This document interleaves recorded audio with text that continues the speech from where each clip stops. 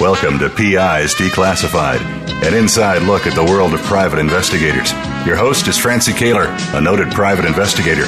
Francie and her guests take you behind the scenes and into the genuine, sometimes gritty business of investigation. You'll hear stories from the trenches with plenty of surprises. Here's your host, Francie Kaler. Hey, good morning. Welcome to PI's Declassified. So this morning we have an exciting guest. It's my pleasure to introduce you to Ami Tobin. He's the owner of Protection Circle. He's the director of consulting, training, and special operations for HiCom Security Services. But more importantly, he's an expert in covert operations, and that's going to be what we're going to be talking about today. He specializes in terrorist activity prevention, surveillance detection, covert protective operations, and boy, is that something we all need to know more about. So, Ami, welcome. Thank you. Thank you for having me. Absolutely. And I just realized that you were in San Francisco, so you're actually about 10 miles away from where we're broadcasting from today. Yeah, and our office is actually in Oakland, California, so I think it's even closer. Interesting. Whereabouts in Oakland?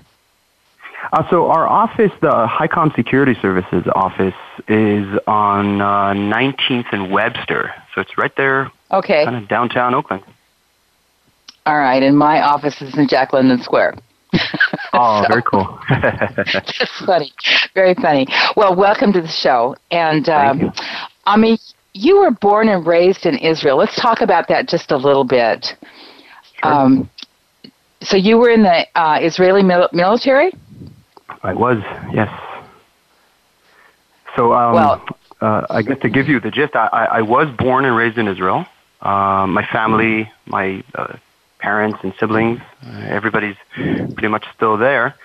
As you can tell, my English is a little bit better than average. My family is American-Canadian, so I grew up bilingual, Hebrew and English.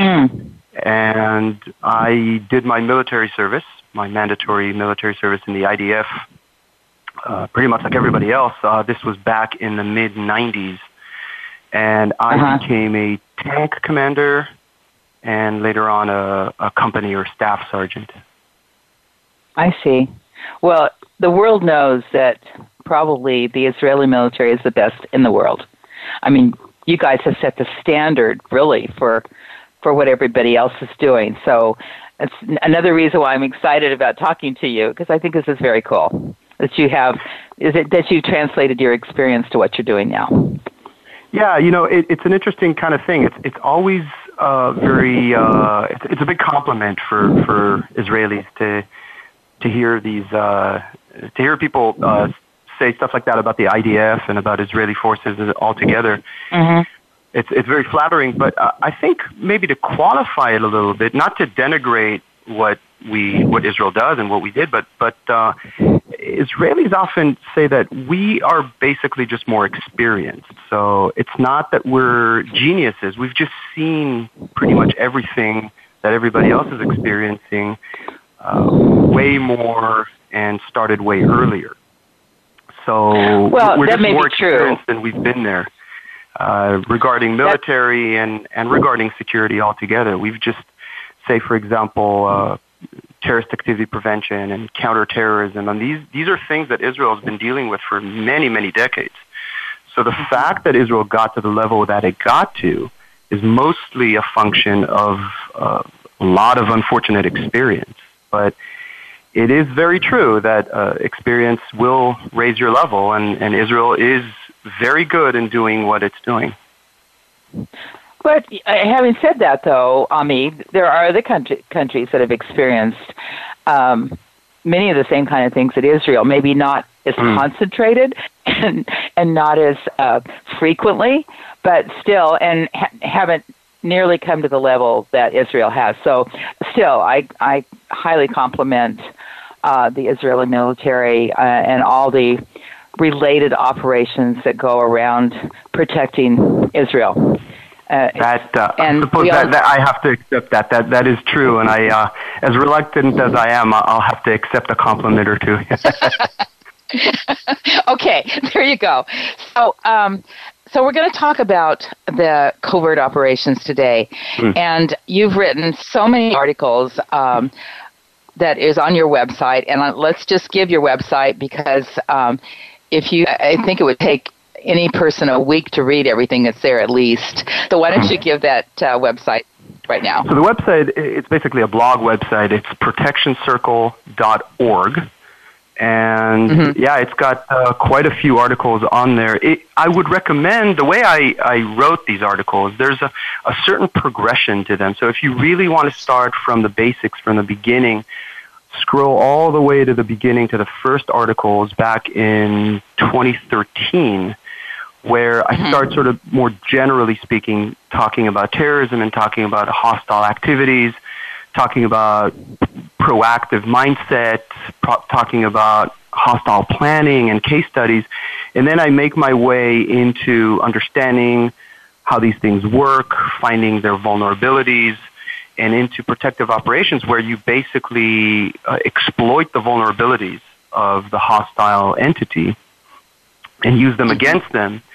And then it just kind of just keeps going and going from there on. So it's, as I said, protectioncircle.org. And you can also find me on social media as well. You can get to it through my website. So you can find Protection Circle on LinkedIn and on Facebook and on Twitter. Okay. So yeah, that's also a good way to sort of keep track of things where I post more than just my articles. Yeah, and it's, it's no longer become terrorist activity, or watching for terrorist activity is no longer become just left up to the experts. We all have to be aware today. I mean, look what happened in England yesterday. Indeed. And yeah. We all have to be aware. The old adage, see something, tell someone. Or say something, yeah. And yesterday's attack in London is, I don't think, from my memory, I don't think it's actually happened in London. It's happened in other places. And, of course, it's happened many, many times, pretty much exactly the same case, where you have a vehicle attack on pedestrians, and then an assailant who runs out of the vehicle, either armed with firearms or, like in this case, bladed weapons, and starting attacking people, injured people, or just people around. So Israel's seen quite a bit of it. There's actually a number of YouTube videos that you can see of attacks exactly of this sort in Israel. And yeah, I mean, experience leads to sort of a better understanding. And these things, at least when they happen in Israel, and they still do happen from time to time, they are stopped very quickly, because it doesn't really surprise people all that much when it does happen, unfortunately, because it's happened so many times. Yeah. But yeah, it's up to many... Sorry, what? That is the unfortunate part, because we've all lost our innocence. So we just have to be prepared for anything every day, and no matter how safe you think the community you live in, it isn't. Yeah, or at least it isn't. Nothing is 100% safe. I find that when I start, I do a lot of training and a lot of consulting. It's basically it's in my job title too, and I find that when people get introduced to such things, to terrorism and altogether to hostile activity and hostile activity prevention, what initially happens to you, especially when you see attacks like this, is the initial thing is like this, I wouldn't say a shock, but it throws people into a heightened sense of vigilance and fear. And I'm not going to say anything bad about it. I just say that you have to learn at a certain point, as I think many Israelis have learned, to accept a certain amount of this. And it's a crazy thing to accept, but it's simply a part of life. So learning about it again, will initially sort of really, really raise your consciousness and raise your anxiety level about any and all security-related things. And then over time, you learn how to balance it out a little bit. You learn how to still live a normal life while still knowing that these things can happen and that you should be able to respond to them. Right. Well, let's talk about let's just talk about covert operations and setting. And this is a little bit different than what we're talking about. We're talking about being aware, but part of being aware is setting up the right kind of covert operation. So, one of the things that I read that you said that was important is that anything you do that's predictable is detectable. And I thought that was a fascinating statement. Mm-hmm. So you want to expand on that a little bit? Sure. You can take this statement in many ways, but I guess because if you want to apply it to what's good about people being predictable, because most people, if you know what to look for, most people are predictable. We are creatures of habit, as they say. And if you apply this idea to hostile planners, hostile surveyors, hostile entities, and understand that they have to go through some form, some length of hostile planning, then you understand that when people plan, when people observe something, when people conduct hostile surveillance, there's certain things that happen to them, certain levels of anxiety, certain balances that they have to strike between their need to observe and their desire to keep it covert that makes people very nervous. So you have the most predictable situations where somebody is spending a large amount of time, a long amount of time outside, looking nervous, seeming out of place, observing from time to time, and so forth, which is a good thing that it's predictable because you would want to be able to detect something like that, something that looks like a person who's conducting hostile surveillance. So you can then detect something like that and expose it and acknowledge and do whatever you need to do to prevent it from progressing. But once you apply it to yourself, when you are the one who is conducting covert operations, and I want to make it very clear that the types of covert operations that I conduct, that I manage, that I train, are protective operations. So I'm not in the field of offensive operations or even so much in the field of investigations. I am not a private investigator who goes out and follows people myself. I am in the field of detecting people who do such things. So in order to detect such things, you do need to understand how it works. You do need to understand how it feels and how to do it yourself to then be able to know what to predict. So all these mannerisms and all these tics and all these little mistakes in the field and certain aspects that if you know what to look for, you're going to find. And in many ways, you do actually have to experience it. Experience something like mobile surveillance, for example, to follow a certain target, and to experience those levels of anxiety, to experience those oh crap moments when the target suddenly stops and turns around, and what do I do? He's coming right at me, sort of double takes and shuffles and little things like that, because only after you experience those little mannerisms, you know how to find them in other people. And then you know how to detect those expected situations. That if it's expected that somebody will get nervous about something, then it becomes more predictable, and you can detect it easier. So in your role, Ami, you would say this would be a situation of executive protection, somebody that's high profile that needs additional assistance or needs to make sure that they're not being followed or watched. Is that the kind of thing you're doing? There is that as well. So that's not the only kind, but yes, I've done plenty of that. And there's also the type that is applied to facilities and special events that take place in, large venues, I should say. So it's not an executive protection per se, because even though there are always executives in there, your efforts are more focused on the entire property. But the point I want to make about that, I think an important point to make about this type of covert protective operations, surveillance detection, and other forms of detection, is that it's not there to replace your conventional or overt measures, be they event security or executive close protection. It's not there to replace it. It's there to augment it. It's there to add an additional external layer around your internal physical layer that you have around your biggest asset.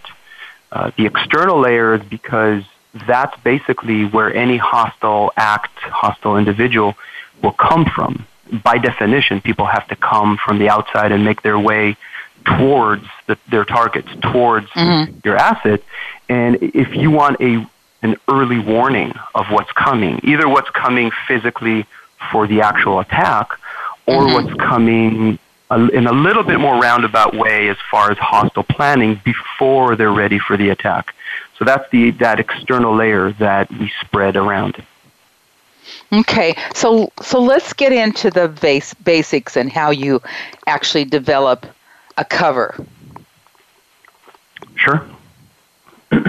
So I guess that obviously cover always really depends on the environment and on the situation. I define a cover as the visual projection of what you want people to think you are and what you want people to think you're doing, which obviously depends very much on the location and the situation. What you want to people think you are is obviously not true. What you are is a covert protective operator. You don't want people, or a covert surveillance detector. And what you don't want people to think is that that's what you are. You want them to think that you're something else. So it's basically a visual lie. What I, in many cases, want people to think, for starters, I don't really want them to think too much about me altogether. So when you're talking about a cover, the best types of covers are the ones that are boring. I'm big on this idea of boring. The goal here is for a person to never even pay you enough attention to wonder, hey, who's that guy and what is he doing? You're just part of the scenery. You're nothing. You're dressed in the most boring way. You're doing the most boring things. They don't even see you. You're one out of 50,000 people on the street who's on their cell phone or waltzing around or sitting somewhere, and nobody ever even pays you attention. So, for starters, I find that that's really the way you want to begin as far as a cover. Make it boring, whatever it is, wherever you are, be it a homeless person in an area where there are a lot of homeless people, be it someone who's the most boring kind of business casual, if you're walking around or hanging out in a downtown situation, something really, really bland and boring. And from then on, you can work a little bit on more details if it comes to it, if somebody does pay more attention to you. What is your what are you trying to project, if at all? And only once you've finished with that process do you want to move into a cover story, which is the verbal representation of what you want people to think you are. So it's the verbal lie in addition to the visual lie. It obviously has to work together with the cover. So if you look like a certain person, you want to talk like that certain person too, if it comes to it. Hopefully it will not come to it, but occasionally it does. And your cover story should just represent it in the most boring kind of way. Again, the boring kind of way. So a person who, I suppose, made the mistake of asking you who you are, you're just going to bore them away by being absolutely nothing, and they're going to forget about you as soon as they turn around and walk away. What are some of the mistakes people make in doing that? So the most common mistakes I see is I guess before I talk about mistakes, I should say that many of the people who get into this kind of business are people with military, law enforcement, government, agency, sector kind of work, mostly military and law enforcement. And these are people with somewhat of a serious, kind of active, kind of switched on type of mentality. And part of the mistake is that they don't quite understand that they're projecting that out, that they're projecting a level of control, of visual control, of awareness, and so forth, because it's first nature, not even second nature to many other people. And that's not always a good thing. In addition to that... Yeah, and Ami, there's so many pieces of that. I mean, it's not just what somebody wears, it's how they stand. It's how their posture. If you're former law enforcement, there's a stance. You can spot somebody across the room. Oh yeah. I see it all the time. It's not even just the stand. Even before the stance, it's your hair. It's the expression on your face. It's the clothes you wear. And I think another big one, another big tip, and I give this in one of my articles, is that this idea of dress casually doesn't quite work in that case, because what's casual to you represents what you normally wear. And what you normally wear is a function of your personality and your background. So what you very often get are people with that classic jeans, untucked, buttoned-up shirt that's perfect for concealing a radio or a weapon, very comfortable or even sometimes tactical shoes. You got Oakley sunglasses. You have ruggedized cell phone covers and G-Shock type watches, and you got all these things working together with that stance and your hair and that expression that is just makes it too easy. You're too easily detected as somebody who's sort of too switched on. So what you want to do, what I always recommend for people, is to dim it down. Be that sort of bland, dim-witted person on the street who has that sort of duh kind of expression on their face. That's where you want to be. And it goes against your personality, which is the reason why you need to practice this and you need to get better at it. Because if you just go and be yourself, you're going to be detected as the type of person who has that kind of background. Absolutely. And also, in addition to that, you see the leather jackets or people want to dress down, so they'll put on those hoodies and stuff like that. I am a big fan of the business casual. That I think is the perfect kind of look. It's, for starters, it's boring. It's not too nice and it's not too dressed down.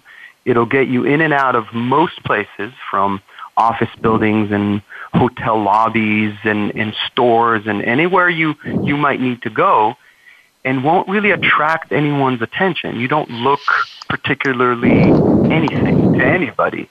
And it covers a really sort of wide range.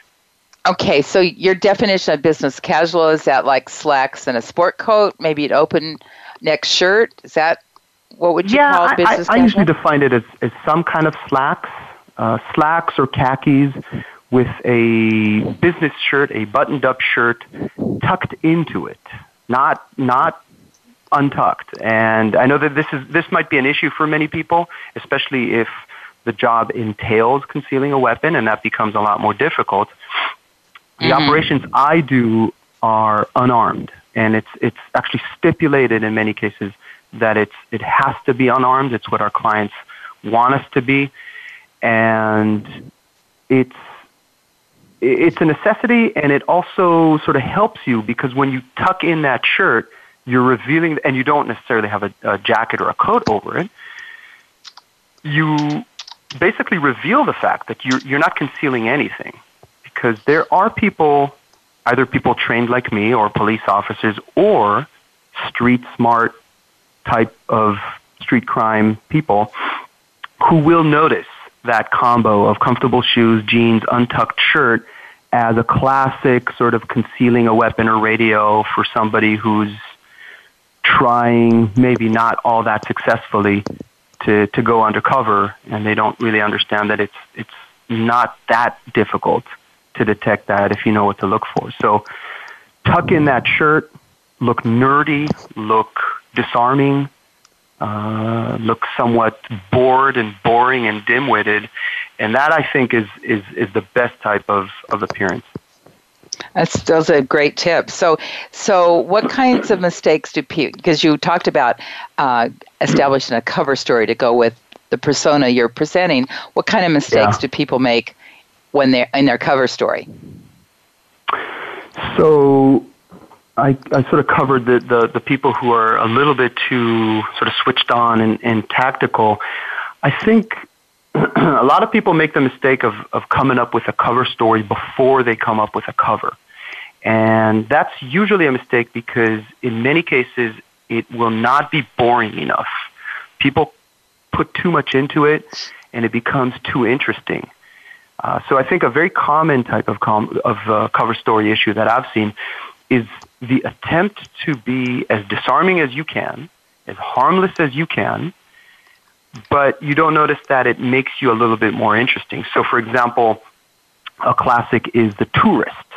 I'm a tourist, I'm new in town, I've just come from New York, and I'm walking around with my camera, and I'm completely harmless, and I'm completely nice, and completely friendly and smiley, and without noticing it, you are now a little bit more noticeable, because you will now be remembered if spotted again by a person who's talked to you. Oh, look, there's that tourist from New York. Hey, how's he doing? I wonder if he's lost. Now they're going to notice you because now they did not forget you as soon as they walked away. And if they see you again, they will notice you. So the best cover story would be the most boring one. Again, it really depends on your cover.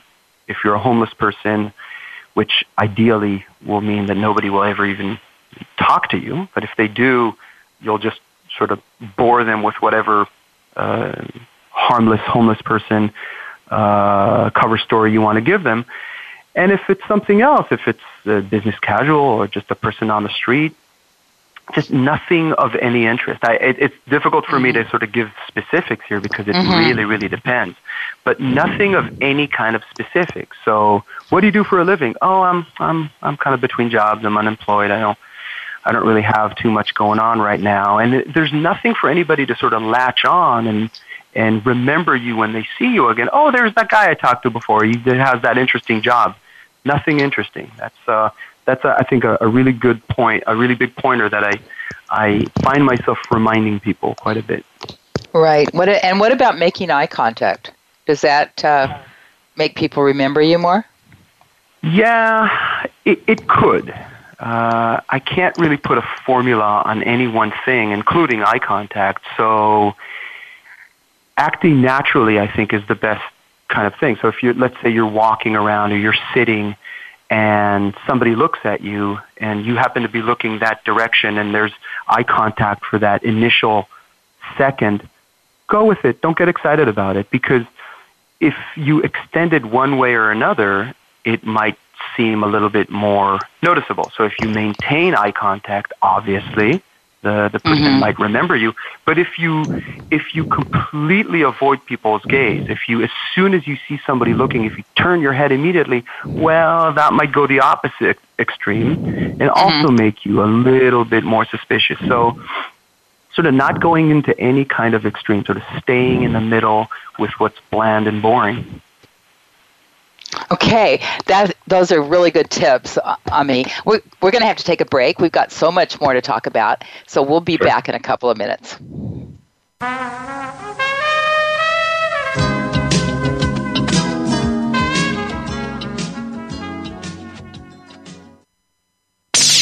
The Internet's #1 talk station. #1 talk station.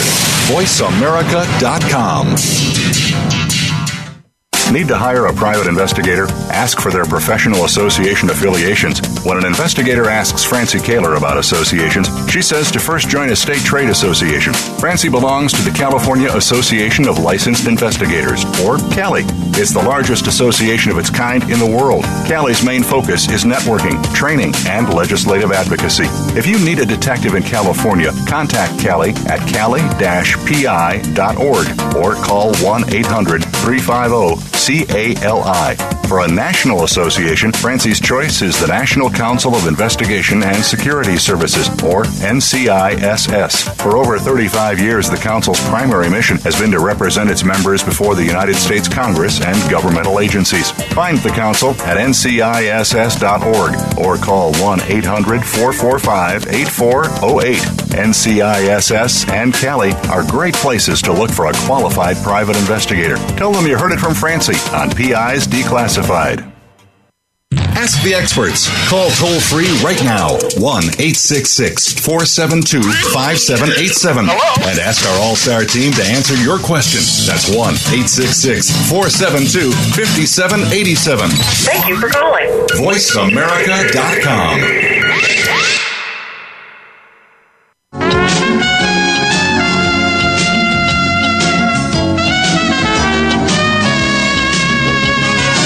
You're listening to PI's Declassified with Francie Kaler. You can call into the program. We'll take questions and comments at 1-866-472-5788. That's 1-866-472-5788. You can also email your question to Francie. Send it to francie@pisdeclassified.com. Now, here's Francie Kaler. Ami Tobin is an expert in the ins and outs of covert operations. And we just talked offline that when we come back, we're going to talk about just how you choose, if you're on a stationary kind of surveillance, how you choose that location. So take that and tell us about it, Ami. Okay, so, well, obviously your static positions for surveillance really, really depend on what your mission is, what your goals are. Let's maybe take, for example, a situation of surveillance detection. So surveillance detection that is conducted for the security of a facility, of a building. It doesn't matter what building it is, if it's a government building, if it's a corporate headquarters, if it's a building that's hosting a special event. So the first thing you want to figure out is, where would the bad guys be? So what would be, according to the hostile planning process, which is a whole process. You can find a pretty long article about that. According to the hostile planning process, where would a hostile surveyor probably be in order to conduct hostile surveillance and collect the intelligence that they need in order to put their plan together? So you basically do a whole surveillance survey, a surveillance mapping, which is another one of my articles, around the property in question, and you figure out where those spots will be. And now the best way to figure that out is to put yourself in the shoes of the bad guys. Where would I be in order to conduct hostile surveillance? So to give you an idea of how that looks, for hostile surveillance of this type, if you want to conduct it on a higher level, what you need is to combine two things. The first is obviously the observation factor. You have to be able to observe the target. That's the whole goal of collecting information by means of observation. But the other factor is a level of covertness. So the observation has to be covert. You don't want people to know, to realize that you're doing what you're doing as a hostile surveyor. So you have to hide that somehow. First thing you want to do is maybe get a little bit more distance between you, the hostile surveyor, and your intended target. And the second thing you want is to find a location, a vantage point, which combines both the ability to observe and some type of justification, a visual justification for you to be there for a long period of time. So, in other words, for another person who observes you to not see anything out of the ordinary. So you can think of, let's say, a park bench at a distance of a block or two away from the target as something that's not too bad, because a park bench is meant for people to sit on it. You're not standing in the middle of the street, sticking out like a sore thumb. You're sitting on a bench, which is the purpose of the bench. You have a good amount of distance, and if you happen to be spending a lot of time there, then so be it. But to take it to even a higher level, you want to maybe figure out what kind of people usually sit on that bench or on the benches in that park.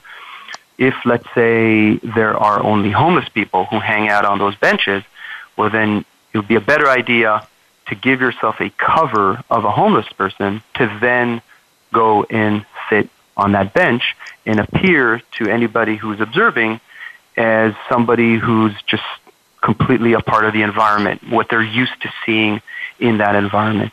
Another good vantage point would be a coffee shop. There's a lot of coffee shops. Without getting into too many details, there's many coffee shops in many areas that are involved in certain ways in surveillance and surveillance detection.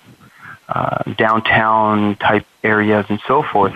Coffee shops, many of them have windows or outside seating.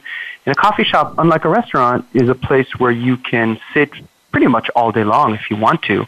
And it justifies your presence there. And if you can observe the target, it makes a lot of sense. It doesn't look odd that a person is sitting in a coffee shop all day versus a person who's standing in the middle of the street all day. So all of that is a function, a part of your surveillance. Be it hostile surveillance, I shouldn't necessarily restrict it just to hostile surveillance. Any kind of surveillance, investigative surveillance, of looking for a vantage point, because you will need to spend a large amount of time in a place. Looking for a good vantage point that will combine the ability to observe and some type of justification for spending a lot of time there, which to somebody observing doesn't look out of the ordinary. So you look boring and so forth. Now, if you want to take a step further and get into surveillance detection of how to detect somebody who's doing exactly that. So for starters, you have to start by experiencing exactly that and know what it feels like and how it looks like. But then, as far as surveillance detection, generally speaking, what you want to be is outside of the range, outside of the field of vision of the person conducting surveillance, of the person who you're trying to detect. So you can think of the surveyor, the hostile surveyor, and their target as, we sometimes refer to it as the red zone, which is the radius around the target that a hostile surveyor could be in. And as a surveillance detection, you'd want to be outside of that red zone. Basically, if possible, in an ideal situation, you're not always going to find ideal situations, but in an ideal situation, you want to be behind the hostile surveyor. And the benefit to being there is, to being behind the hostile surveyor or outside the red zone, is that if you have a good enough location, not only can you see both the surveyor from behind, albeit, but you can see the surveyor and you can see the target. And what that means is that you can observe a correlation, which is basically what surveillance detection is based on. You can observe the correlation of observation between the surveyor and the target. And while doing that, you can be outside the field of vision of the surveyor, thereby maintaining your own covertness as you conduct surveillance detection. So it's really just a question of how far, how deep you want to go with this. And a good technique. A good technique, if you were in a coffee shop, would be to go as a couple, for example, right? That would be a good cover. That would be a very the couple idea is very good. You almost bring your cover with you when you do that. It obviously works in a coffee shop, but it works also pretty well just on the street or on a street corner, or if you have two people, ideally a man and a woman. Even if you're just sort of sitting on a street corner, like on a bench or something, which a single quintessential male by himself, sort of covert operator, might stick out after a while. A couple doing it doesn't really stick out as much, because the justification for what they're doing is, well, they're a couple, they're hanging out, they're talking, they're doing whatever couples do, and it doesn't really stand out as a lone person spending a lot of time on their own in a location like that.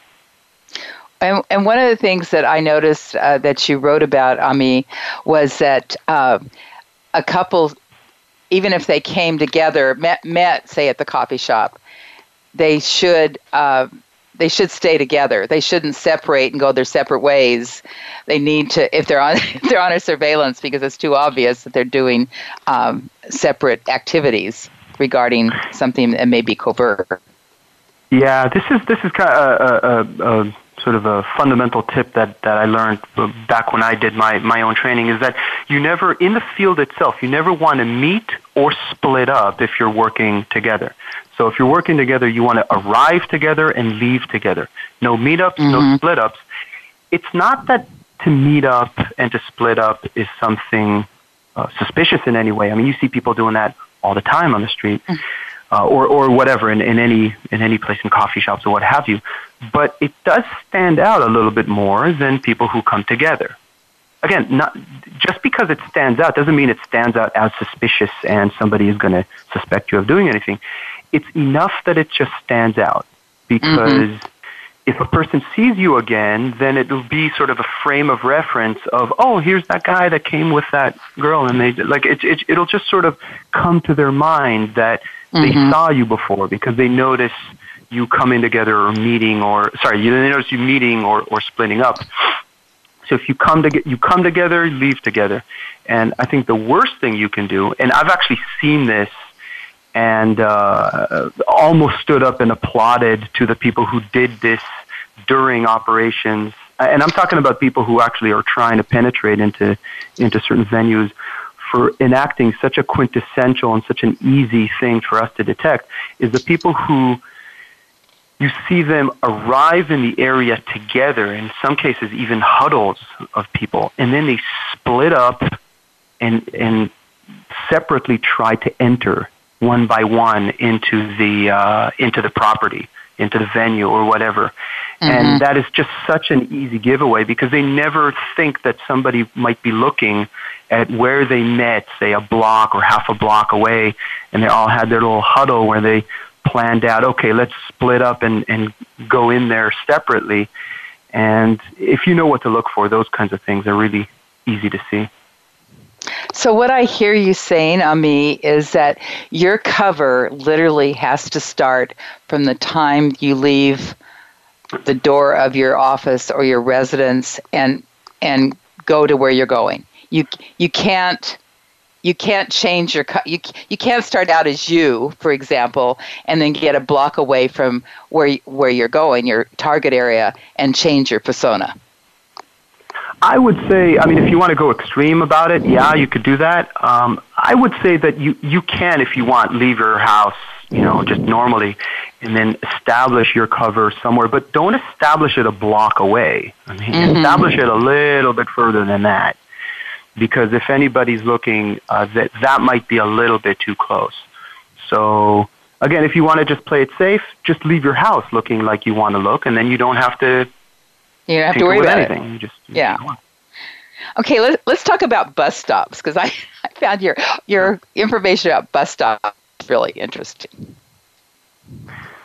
Yeah, the bus stop is kind of a fun one. It comes up a lot during training, but it has also come up during actual operations.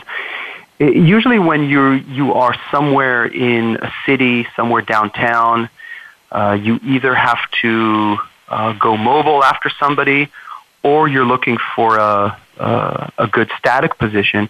And if you don't find any sort of park benches or coffee shops with big windows or convenient things like that, then a lot of people are tempted to use bus stops, because bus stops will often be conveniently located, not too close or not too far from where you're trying to keep track of.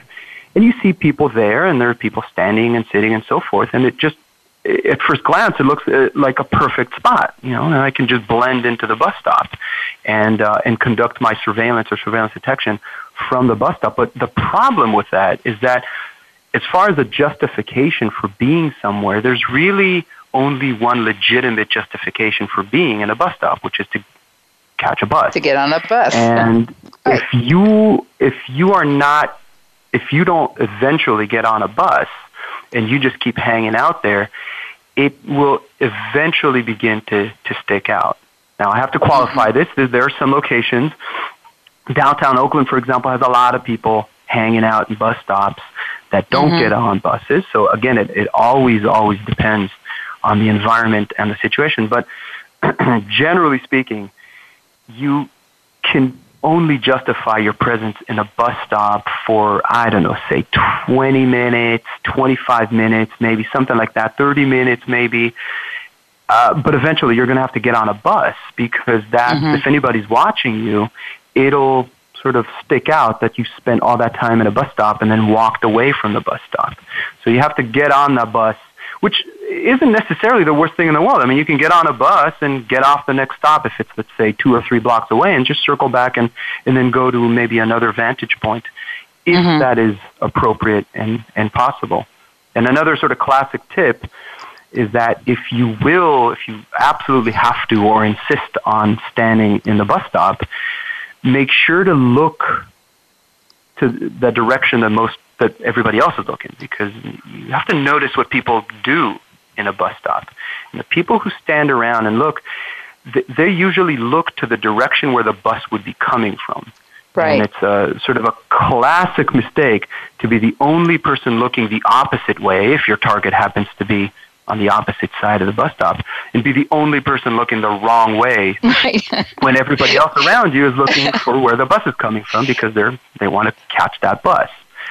So it's kind of an interesting thing, and you could take that lesson and apply it to the rest of covert operations, where you have to be very conscious of the people around you and what they're doing. And it sounds easier said than done because when you're on your operation, you have your mission, you have your goals, you have your parameters, you're dealing with your own types of stresses, and it's very difficult to keep track of the little nuanced things of what everybody else is doing around you, like, for example, where everybody's heads are facing, and you're looking the wrong way.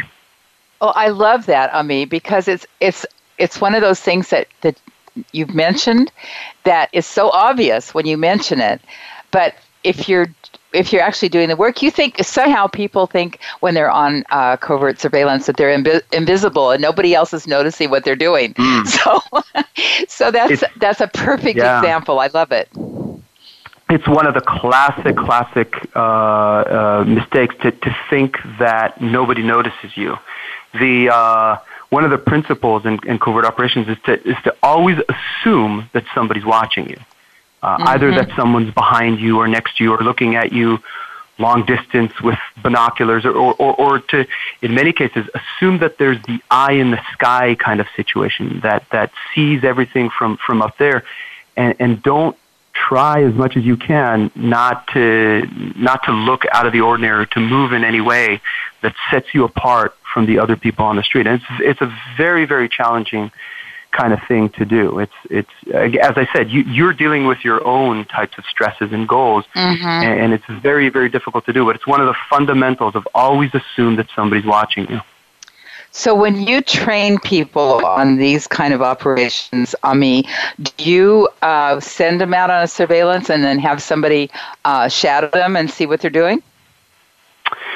So all the people that I use are people that I trained myself in the company. Okay. These are people that are, for starters, these are people that are very trusted. I only use people who I've worked with for years and years in protective operations altogether. And I trust them, and we've done a lot of stuff together in the field, and then we take it to the next level of learning how to conduct covert operations, of how to work covertly, how to detect surveillance, and so forth. Okay, but when you train them, do you actually follow them around without them knowing it to see what they're doing, what you trained them to do? Yes. So during trainings, there's training is kind of a tricky thing, and it's a very interesting kind of thing. So for starters, most of the time during training you're training outdoors, you're training in the field. There's a very little classroom kind of work, and you're training in the field, and your training basically starts from learning how to conduct surveillance. Learning, in our cases, learning to be the hostile, to put yourself in the shoes of the bad guys, to go through what they're going through, and then to know and understand from an experience level what it feels like to make a mistake, what it feels like to have to conduct surveillance and justify your presence in certain places. And I want to make it very clear, by the way, I talk about all these mistakes that people made. I have made every single one of these mistakes. And it's really the only way to learn how about the mistake altogether and how to overcome it. So I don't want it to sound like I'm above everybody else's level. I have, and I still do, by the way, and so does everybody else from time to time, make certain mistakes. But so the training is to teach people how to do surveillance, and then you take it to the next level of teaching them how to detect people who do surveillance. And the way to do that is you get them to take their surveillance detection vantage points, and then you work with covert role players. Basically, you have role players, people who you employ for this purpose, people who either operators that I've trained before or people who I've trained just for the sake of being a role player, and they will go into the field. These are people who the trainees do not know, and these are people who go out and basically conduct surveillance on the target, and the trainees have to detect the people who are doing this, detect the people who are today doing what they learned how to do yesterday. And though you do it at some of the same locations, and you know where the vantage points are, and you even expect to see a certain thing, I can tell you that experience is really, really powerful because it is way, way harder than you think. In theory, this whole idea of the cover and cover story and justifying your presence and the bus stop and all that kind of stuff sounds really, really simple. And in theory, it sounds really simple to observe and to notice somebody who's conducting surveillance. But in practice, it is very, very difficult. And once again, as it was for me as well, it took me years to get better and better at this. Okay, so Ami, we have about 3 minutes left. Can you quickly tell people what mistakes they make with cell phones when they're on surveillance? So cell phones, I have also a part of the article where I said that it could be your best friend or your worst enemy. Best friend because, for starters, it could be just a completely legitimate, very often, for me, most common means of communication. Actual tactical communication, because texting and calls, because that's what everybody else does. So there's no reason for you to try to conceal a radio and so forth. But issues with cell phone that I see are if you are going to report something on a cell phone, which means you're going to talk to somebody, either another operator or your point of contact, that you want to report something. And if you report it in a way that sounds really tactical, keep in mind that in addition to somebody always watching you kind of idea, that somebody is always listening to you as well. And if you report something like Target is going southbound on Market Street, if somebody hears you say something like that, I mean, boy, isn't that going to kind of turn their head? Well, what's up with that guy? What's going on? Who says that? So you have to come up with certain ways of talking on the phone that just sound a lot, just normal. So, hey, I think Ted's walking, I think we're going down Market Street, right? Whatever it might be. Right. To make it sound more normal. And to not just come on the phone and say one sentence like you would on a radio, of course, and then to put your phone down or back in your pocket, but to pretend to keep on talking. Because, again, that's what people usually do with their phones. They don't call somebody to say one sentence and then put their phone back in their pocket. So you don't have to fill your network up with chatter, but you just pretend to keep talking after you cut the conversation off. To just sort of sound and... Yeah, I was just going to say, and your other tip is that I thought was a big tip is not to use hands-free earpieces or something like that. Just use the phone. Yeah, I'm not a fan. I've seen it's something that's very, very common. I still see people doing it. I still see covert operators doing it, and it's one of the easiest giveaways. I see it in covert security or covert operators in airports and in other places where the guy with the earpiece dangling down from the ear, be it a covert, supposedly covert one, or be it just a normal cell phone one. Yeah, just talk on your phone. I would recommend. Okay, Ami, we have to go. We're at the end of our time. This has been really fascinating. Let me give you just one last plug-in, if I may, in addition to all the stuff about my website and the articles and everything.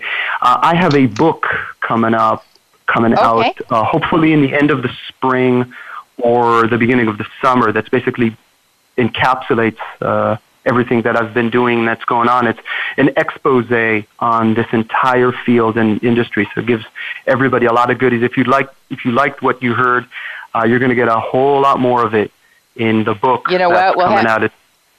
We'll have you back on the show when the book comes out, Ami. Awesome.